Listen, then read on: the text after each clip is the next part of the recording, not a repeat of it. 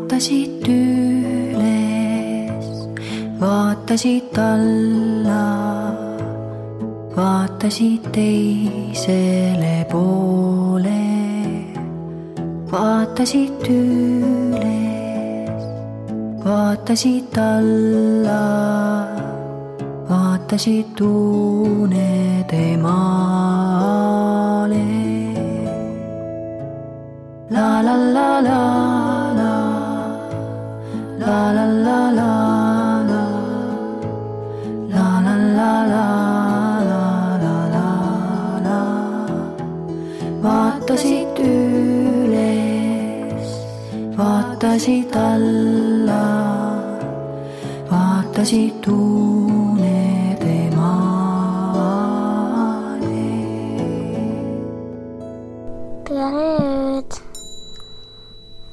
Tere ööd!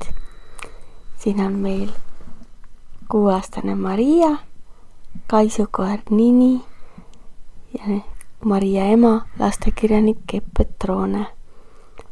Ja Maria palus, et ma räägiksin täna talle ja ka sulle, kes sa seal kuulad, veel lugusid nendest kassidest, keda mina oma elus olen kohanud. Ja ma mõtlesin, et ma hakkan lihtsalt otsast jutustama, et need kassid, kes mulle meelde tulevad. Ja sina pane silmad kinni ja kujuta neid kasse ette. Kujuta näiteks ette, et ükskord oli mul üks selline kass, kelle nimi oli minu arust Ats. Ja ta oli hallide triipudega. Ja ta oli nagu selles mõttes hästi imelik, et ta kogu aeg ronis ja jooksis sülle.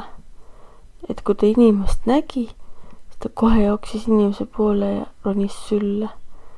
Ja ta teine nimi, kuidas tal oli Pugeja. Kutsusime ta Pugejaks. Ja vahel see meeldis meile, aga vahel me tahtsime nagu püsti tõusta ja midagi teha. Ja see Pugeja oli täitsa tüütu. Ja siis me hakkasime niimoodi tegema, et me nagu viskasime teda enda poolt ära nagu põranda peale. Ja Pugeja hüppas kohe tagasi sülle, nagu pall oli niimoodi. Ja see oli nagu nii naljakas mäng, et ma ei ole mitte kusagil mujal näinud sellist kassi, kellele selline mäng meeldiks.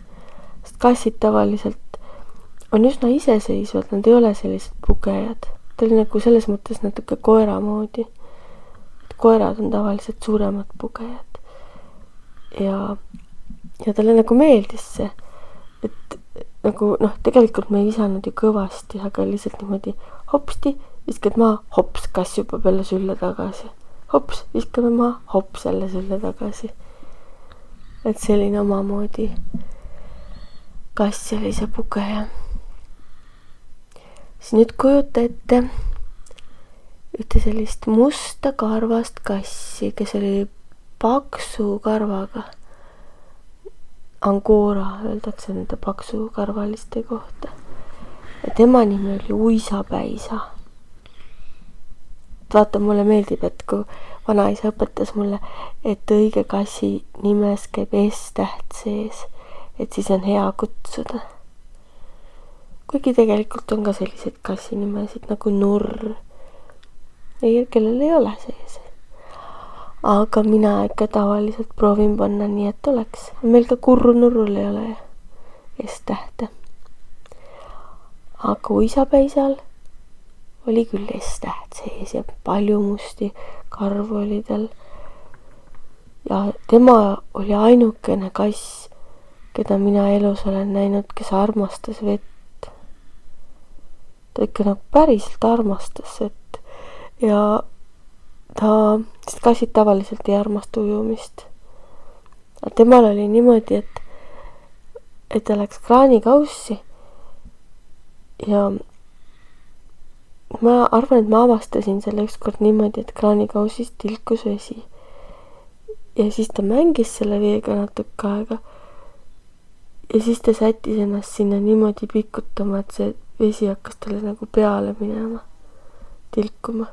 ja siis panin natuke voolama sellise leige vee ja tema ikka ära ei läinud. Et hakkas selle veekopis mängima, hakkas seda pritsima.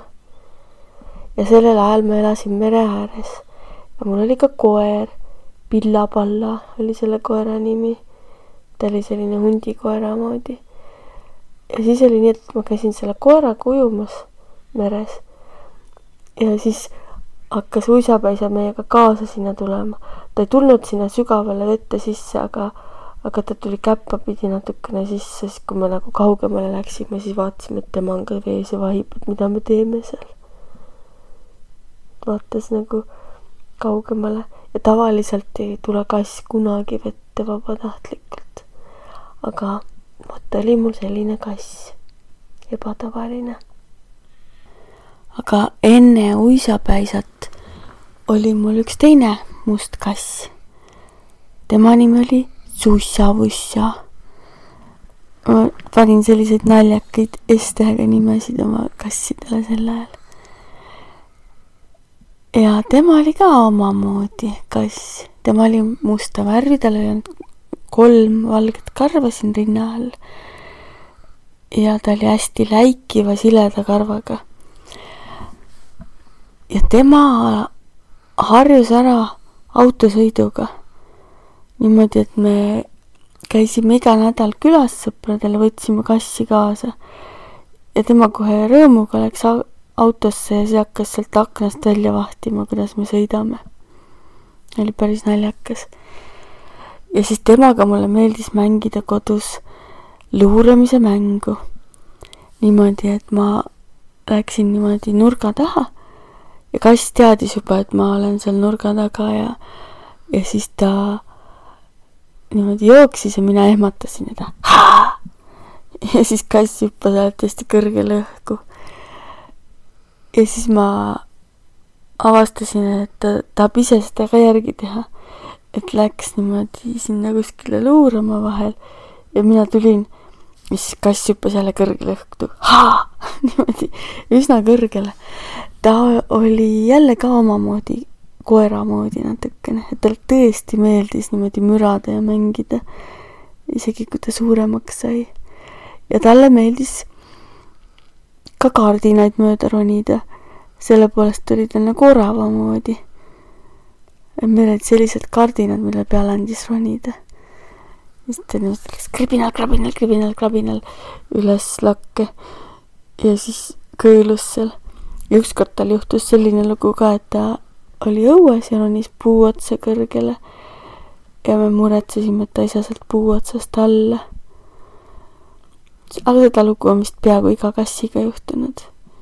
Et kui nad veel noored ja lollid on, sest kassid ei ole veel aru saanud, et puu otsa üles ronida on lihtsam kui alla tulla.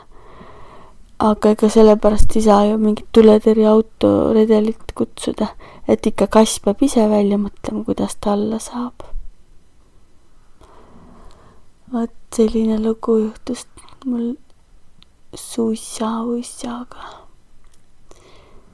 Mõtlen, milline lugu, millised loomad veel meenuvad mulle minu kassigaleriis. Ma arvan, et kõige rohkem on mul olnud musti kasse. Aga üks kõige esimesi kassilugusid oli mul tegelikult kollane kass. Kollase triibuline. Kollase triibulisi on vist kõige vähem, mulle tundub. Neid ei ole väga palju maailmas. Ütleme siin Eestimaal. Musti ja halle on ikka rohkem. Aga ma mäletan seda, et kui ma olin veel päris väike, ma olin umbes sinu vanune, 6-aastane. Või isegi äkki ma olin 5-aastane. Siis vanaisa kõige esimene kass oli kollase triibuline kassipoeg. Ja siis ta elas laudas, vanas laudas, kus olid need igasugused loomad nagu lambad ja lehmad ja sead. Ja lauda eesruumis olid sellised suured tünnid, kus oli jahu, sest et sellest jahust keedeti loomadele putru. ja ükskord juhtus nii, et kassipoeg oli kadunud. Ta oli veel ikka kassipoeg, et mul on meeles, et ta ei olnud suur kass. Ja kui see hakkas, isegi vanaisa hakkas muretsema, et kassipoeg on kusagile ära kadunud.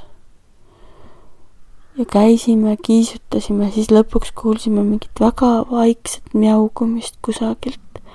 Kust see mjaugumine tuleb? Sest ei saa aru, aga kusagilt nagu tuleb. Ja siis vanaisa läks selle tünni juurde. See oli selline suur tünn ja tal oli gaas peale, seesama, mille sees oli jahu. No ikka nii suur nagu mina. Selline tõesti suur. Ja tõstis selle kaane pealt ära ja seal oligi kassipoeg. Et ta oli seal näugunud küll, aga see gaas oli nagu päris paks gaas. Selline puust. Ja ta lihtsalt ei kuulnud, mina ka ei kuulnud, et kust see hääl tuleb. Ja siis vanaisa ütles, et vaata, kui tore, et me avastasime. Sest kui ta oleks jäänud sinna veel kauemaks, näiteks homme hommikuni, tal oleks võib-olla õhku otsa saanud. Sest et vaata, kui inimene ja samamoodi ka loom hingab, tal on tegelikult vaja värsket õhku kogu aeg juurde. Et sellepärast ei tohigi see kusagile kirstu või kappi iseennast ära peita. Ka näiteks peituse mängu ajal natukeseks ajaks tohib, aga alati peab mõtlema, et kas sa sealt välja saad ise tulla. Sest võib-olla see kassipoeg ka mõtles, et ta mängib peitust. Aga siis pandi see gaas peale tagasi ja ta ei saanud sealt rohkem ise välja.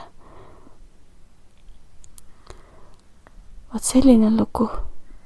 Ma loodan, et nüüd on juba silmad kinni ja hakkad ise oma unenägusid nägema oma kassidest. Head und, ilusaid unenägusid.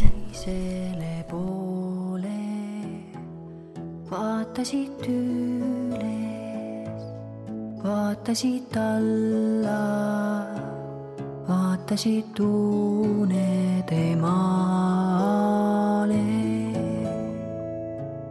La la la la la, la la la la la, la la la la la la la la.